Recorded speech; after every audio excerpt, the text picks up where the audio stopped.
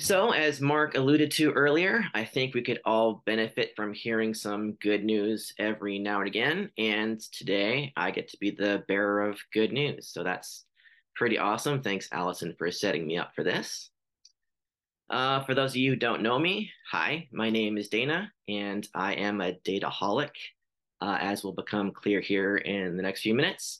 I am CCL Research Coordinator and an environmental scientist and a climate journalist, currently writing for Yale Climate Connections. And so this is going to be an interactive session. And so if you can, I'd like you guys to open up a browser window and go to pollev.com/CCL123. Should be a link going up in the chat that you can just click on. And once you get situated there, we're going to do a little word cloud. And I want you to answer the question, given the climate crisis, everything that's happening with climate change, how do you feel about the future? Are you optimistic, pessimistic, anxious, hopeful, ready to pee your pants? All valid emotions. We're just trying to get a little baseline data on our volunteers' sentiments here. So we're getting a lot of some pretty good hopeful and optimistic, a few anxious and worried people. We have a lot of climate anxiety that's very common, but you guys are a pretty hopeful group. So I'm not sure that I need to do very much today to make you guys feel better, but we're going to try anyway. Okay. So let me move on here. Okay. So we're going to start by talking about our recent climate policy successes. Mark alluded to many of these, but just in the past couple of years, 2 years ago, we had the bipartisan infrastructure bill that passed, which had a lot of money for electric vehicle infrastructure, for electrical transmission infrastructure. We saw some grants just go out for that, which was great. One of our supporting asks, the SCALE Act, was included in the bipartisan infrastructure bill, which had some resources for some carbon capture and storage infrastructure. So that was great. We got, of course, the Growing Climate Solutions Act passed, which helps farmers and ranchers and foresters connect to carbon markets to encourage and incentivize some natural climate solutions. So you guys sent over 5,000 messages in support of the Growing Climate Solutions Act to your members of Congress, and we got that passed. We got the CHIPS and Science Act, which has some funding for some clean technology manufacturing and innovation.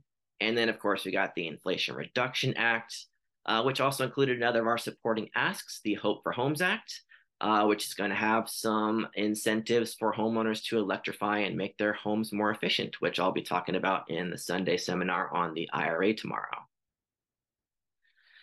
And of course, the big one, as has been talked about, is the IRA, the Inflation Reduction Act, America's biggest ever climate bill.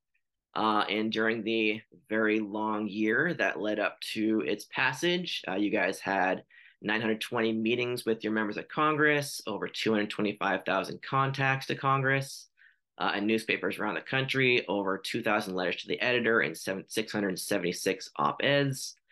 So you guys really did your job. We did our part to make sure that the Inflation Reduction Act got over the finish line. And the IRA and these other bills are going to make a big difference in what America looks like in 2030. We're going to have much more of our electricity coming from clean sources. A lot more of our new cars and trucks are going to be electric. I'll talk about the numbers on those here shortly.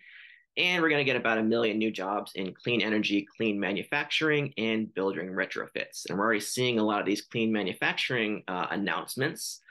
This is a nice map from a group, e2.org. You can see all around the country these new clean technology facilities that have been announced.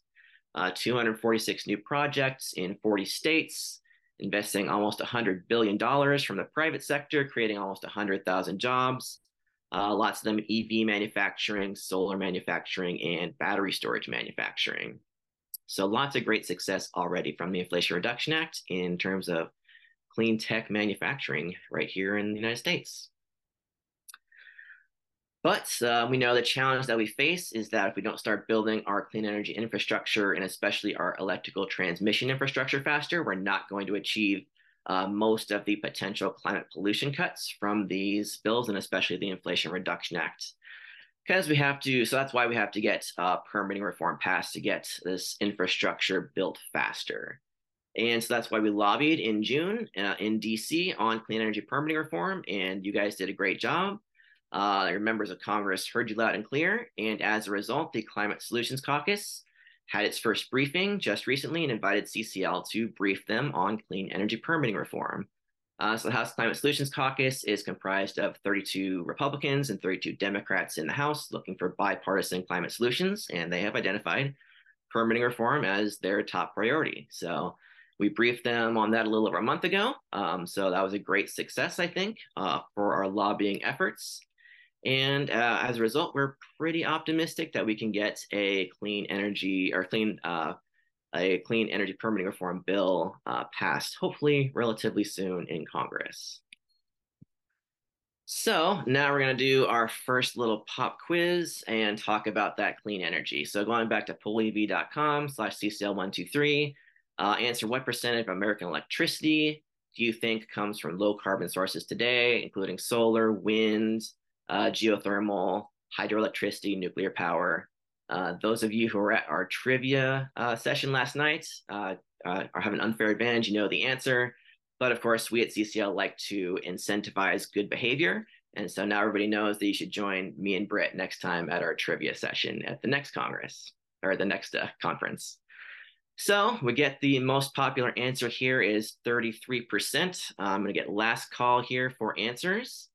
And the correct answer is actually B, 43%. And we'll look at that here in a minute, but keep that number in mind because we're going to do one more question here, which is what percentage of our electricity will come from low carbon sources in 2030 if we are reasonably successful with permitting reform? It's 43% now.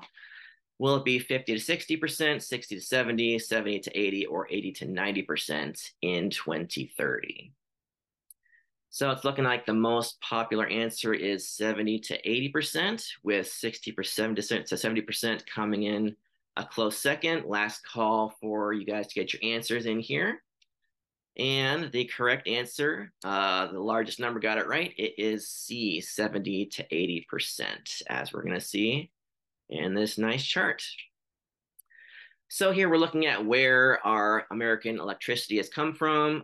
From the bottom to the top, we're looking at coal, natural gas, oil, hydroelectricity, nuclear power in red there, wind, solar, and bioenergy. So in 2015, we had 1/3 low carbon, 2/3 fossil fuels, just 6% wind and solar. And today it is up to 43% low carbon, including 16% wind and solar. So the clean stuff is really gaining some ground there.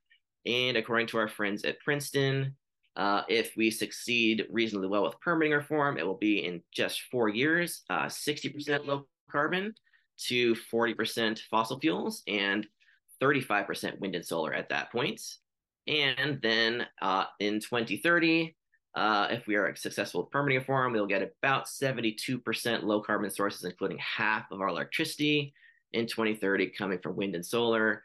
You can see especially the yellow bar here, the solar power growing very, very fast in the coming years because it has become very cheap. And now we have these tax credits from the Inflation Reduction Act for clean electricity sources.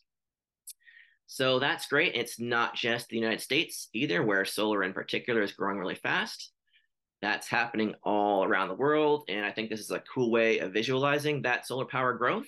So on the left here, you can see all of the solar generation capacity installed around the world since the dawn of time through the year 2020.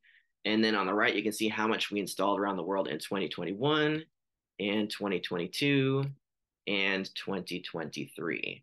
So you can see just in the past 3 years, we have installed more solar energy than was installed between the Big Bang and the year 2020. Which really blows my mind just how quickly we're getting all this solar energy built and installed. And we can look out into the future using International Energy Agency's projections, and that's what it will look like in 2024 and 2025 and 2026, doing roughly double of the solar generation capacity installed around the world as we have in the past 3 years. So just this really explosive growth in clean energy, and especially solar energy. And you can see that from This chart from the International Energy Agency as well. This is the amount of solar power generated around the world. On the left, you can see it started out very slowly because solar power used to be very expensive, and then solar power became cheaper and cheaper and cheaper, and it started to grow really, really fast. And we're right around here now in 2023. These are the projections out to 2027, continuing with that really rapid exponential growth. You can see on the right here a similar story for wind energy, although wind started getting cheaper earlier, so it got a little bit of a head start. And it's also been growing exponentially, although solar is now a little bit cheaper than wind in most cases and is actually catching up. But solar and wind, currently the two cheapest sources of new electricity in most cases around the world today. As a result, basically all of the new electricity that we're going to be installing around the world in the next few years is going to come from low carbon sources, mostly wind and solar, a little bit from some countries installing some nuclear power, very little gas, some additions, but some retirements, and coal. We're actually going to see more retirements around the world than installations in the next few years. And so as a result, we're going to see global climate pollution peak within the next few years, according to the IEA, and then start to decline thereafter, which is great news. That's what we need to see. So that's our electricity sector. Now we're going to switch to the transportation sector with our next pop quiz question at Poll EV. What percentage of new car sales in the USA this September were electric, including fully electric cars and plug-in electric hybrids? Was it 2%, 5%, 10%, or 18% average around the United States, which we have a lot of variation between states, but this is our average nationwide. So it looks like the most popular answer is 10%. Last call here for answers, and the correct answer is indeed 10%. You guys, I was surprised so many people got that one right. That was supposed to be a tough question, so you guys are pretty smart, I guess. So we can see that on this chart, this is the percentage of new car sales in the United States that were electric. Between 2010 and the present. You can see it's got this exponential curve, and in fact, it's been rising faster than my exponential curve here in the past 3 years or so, rising up to just about 10% in September. Shout out to my people here in California, where actually it's over 25%. More than 1 in 4 new cars sold today in California are electric. So the rest of you states, you got some work to do to catch up to California. Now let's look out to the future. According to the EPA, what percentage of new car sales in the US will be EVs in 2030? Bearing in mind that it's 10% right now, will it be in 2030 10 to 20%, 20 to 40%, 40 to 60%, or 60 to 80%? Looks like our 40 to 60% answer is kind of dominating. Again, we might have a lot of our trivia session people answering this question because we kind of gave it away last night.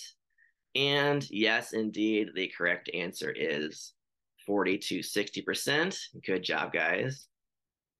And you can see that in this chart, where we're looking at the EPA's projection in the gray out to the future, using things like auto manufacturers' projections.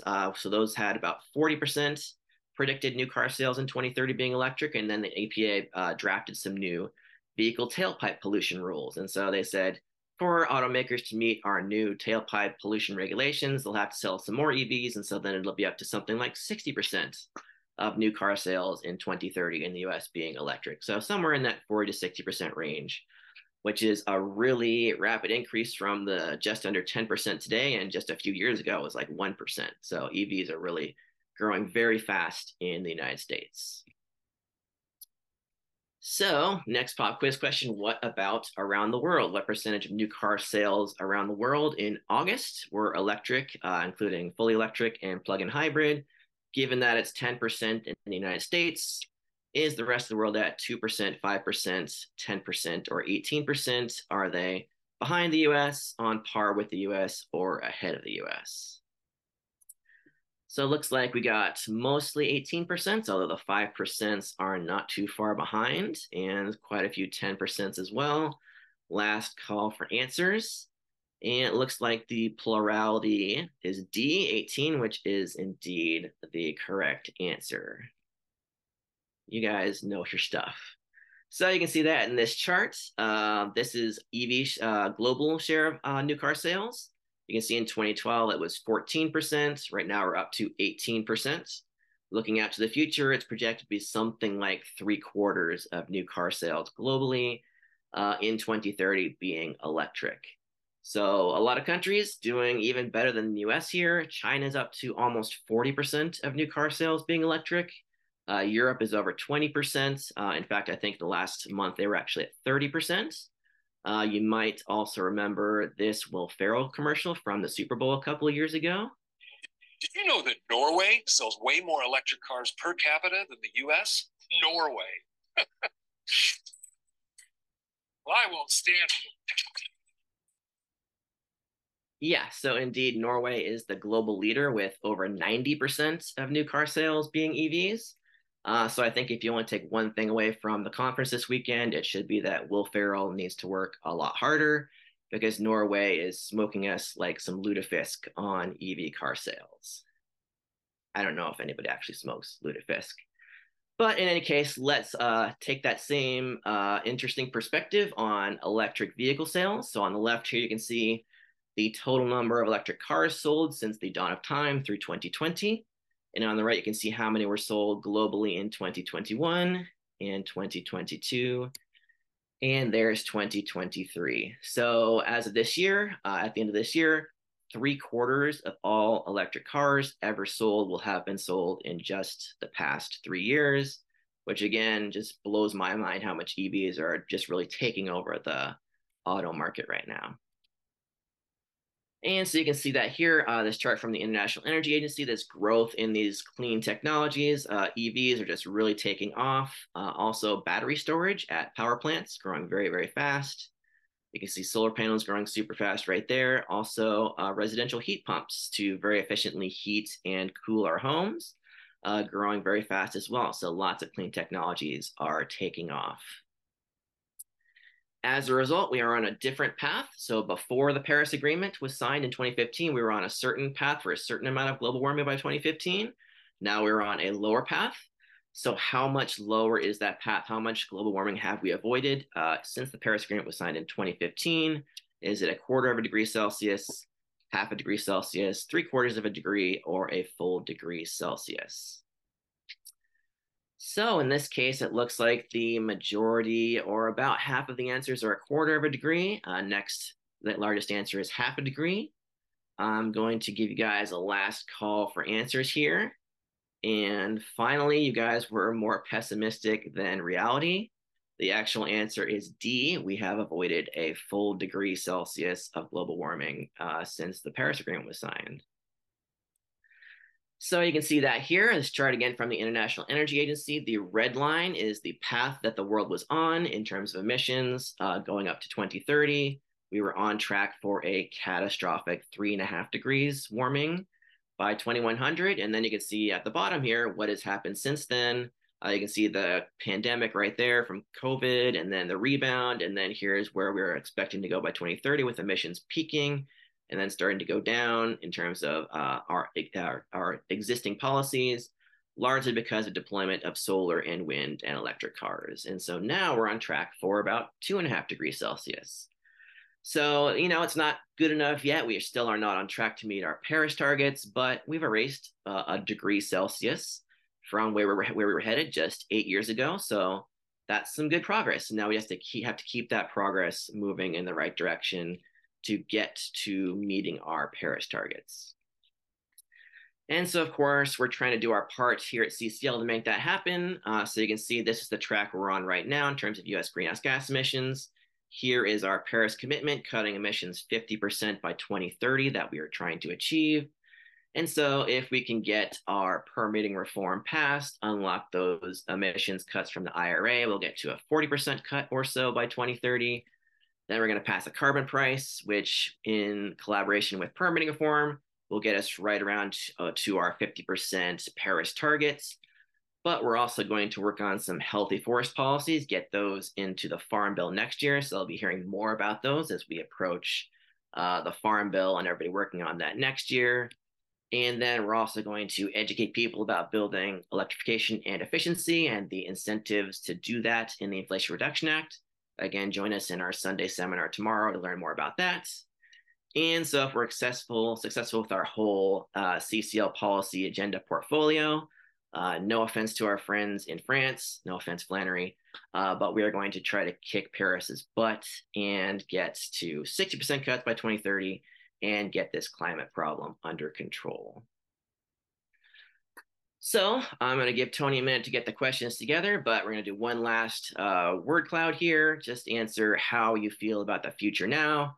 If you're still hopeful, anxious, optimistic, pessimistic. And we got some betters. I like that. That means we're doing some good work here. Allison, I think we might have gotten our job done in making people feel a little bit better and hopeful and optimistic. So that's great.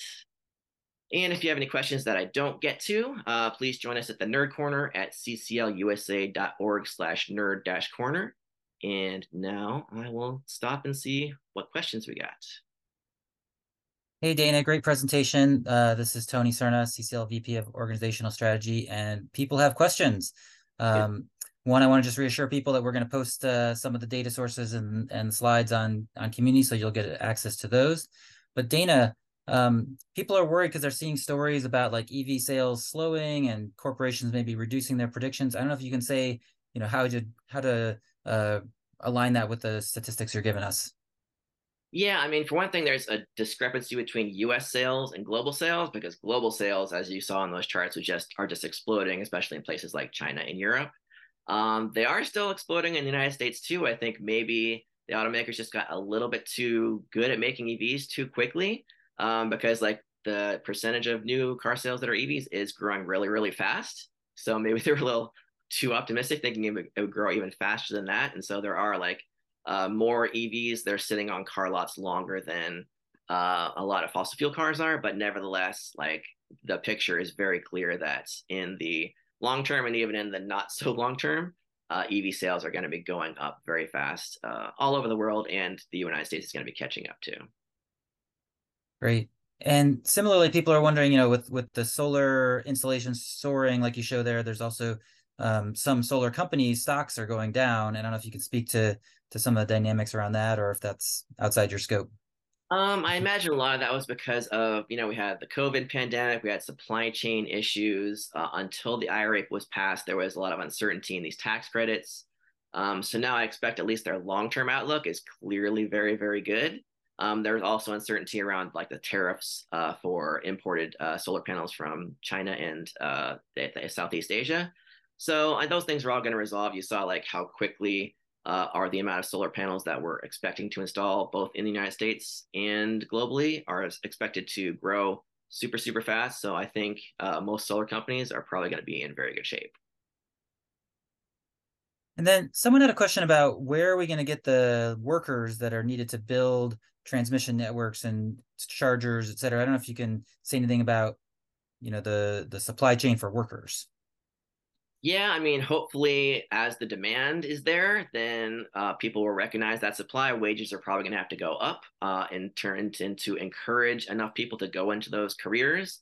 Electricians is a big one. We think that we're going to need like 1 million new electricians because we're going to do all of this electrification of homes, installing heat pumps and solar panels and EV chargers and upgrading electrical panels, and a lot of that stuff's all going to need a lot of electricians, and we need to train a lot more electricians. So it might take a little bit of time for that training pipeline to get up to speed, but pretty soon I think we're going to get there as people see the demand and the job security and the salaries incentivizing people to go into those careers.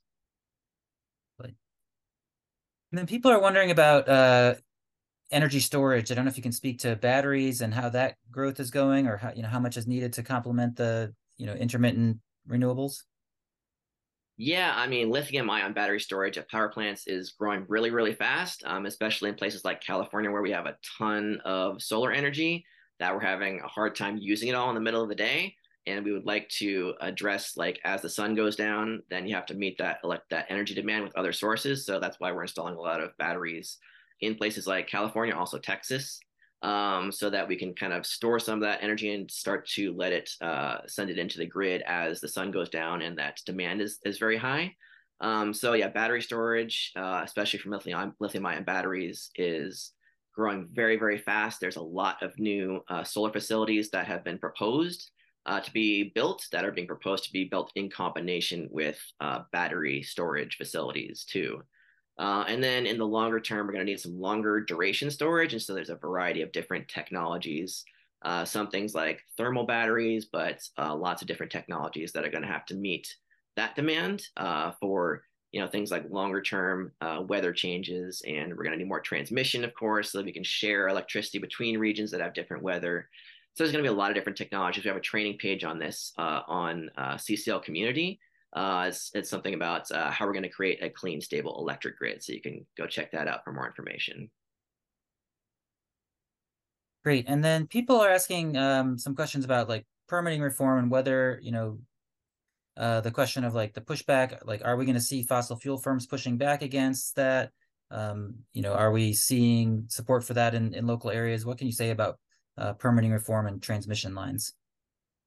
Yeah, I mean, the nice thing about transmission lines is that everybody benefits from them. They're sort of a technology neutral solution because like every power plant needs transmission lines to connect to the grid.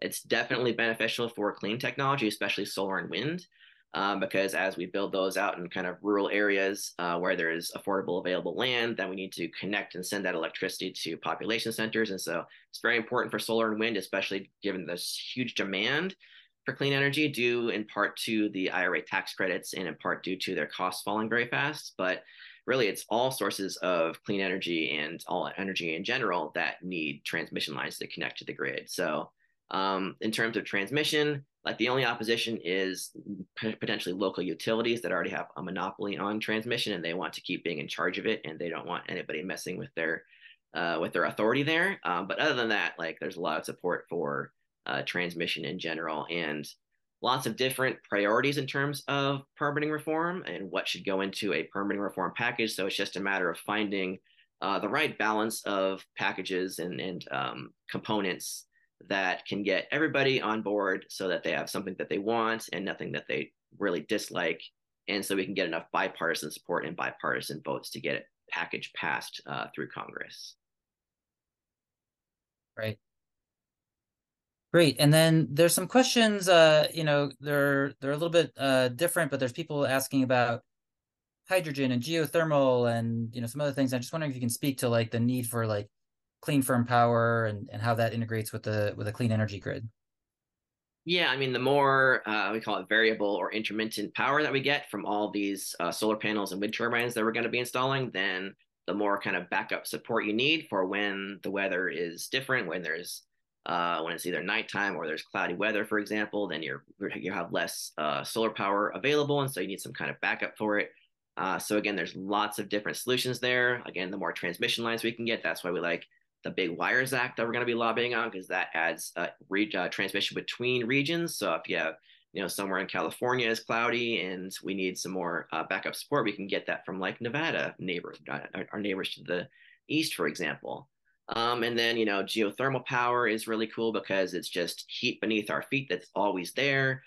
So that's a nice stable source. Nuclear power, hydroelectric power, there's lots of different sources, batteries. So again, it's just a matter of figuring out what the best mix is in terms of the most efficient and most cost-effective solutions. So a carbon price would be a great thing there just to incentivize whatever the most cost-effective low carbon solution is, or the mix of solutions are. And so that's why we're pushing for the policies that we're advocating for.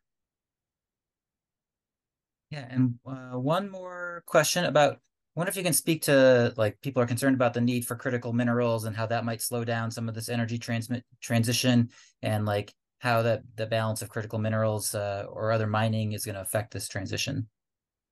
Yeah, I mean, we're definitely going to need a lot more critical minerals to build all these solar panels and wind turbines and batteries and electric cars. Like these require a lot of things like lithium and copper and cobalt and all these different minerals. And so ideally we get more of these minerals domestically because we have very good environmental and health and safety regulations in the United States. And so, it's better than getting it from a country that has some lax standards and might have some worse impacts on the environment or on workers. So we're working on that. Like that could be potentially some components of a permitting reform package could make the permitting process for critical minerals more efficient, although we still have to make sure like we're not cutting people's voices out of the process. A lot of critical minerals in the United States are located on or near tribal lands. So we want to make sure we're not taking advantage and exploiting indigenous people in the process. We want to make sure their voices are heard and their input is provided as well. So it's a complicated issue. We need to make sure we have a bigger supply of critical minerals, but we're not doing it in an environmentally damaging way. So we just have to do that in the best way we can. Great. Thank you so much, Dana. There are still 85 unanswered questions in the Q&A. So please, everyone, post those questions on the Nerd Corner on CCL Community. There's a link in the chat. Dana loves answering questions there, and I'm sure we can keep him busy with all of these excellent questions. Thank you for listening to this episode of Citizens Climate Lobby's training program. You can tune into more episodes anywhere podcasts are available. Inspired by what you heard today? Join Citizens Climate Lobby to advocate for bipartisan climate solutions. Go to community.citizensclimate.org to find more trainings, resources, your local chapter, national action teams, discussion forums, and more. Be sure to like our Facebook page and follow us on Twitter and Instagram @CitizensClimate. We also invite all of our listeners to subscribe to our YouTube channel for more inspiration. Like what you hear? Recommend us to your friends and make sure to give us a 5-star rating. It helps us show up on other listeners' feeds. Feel free to pass on any suggestions for future episodes in the comments as well. And together, we are creating the political will for a livable world.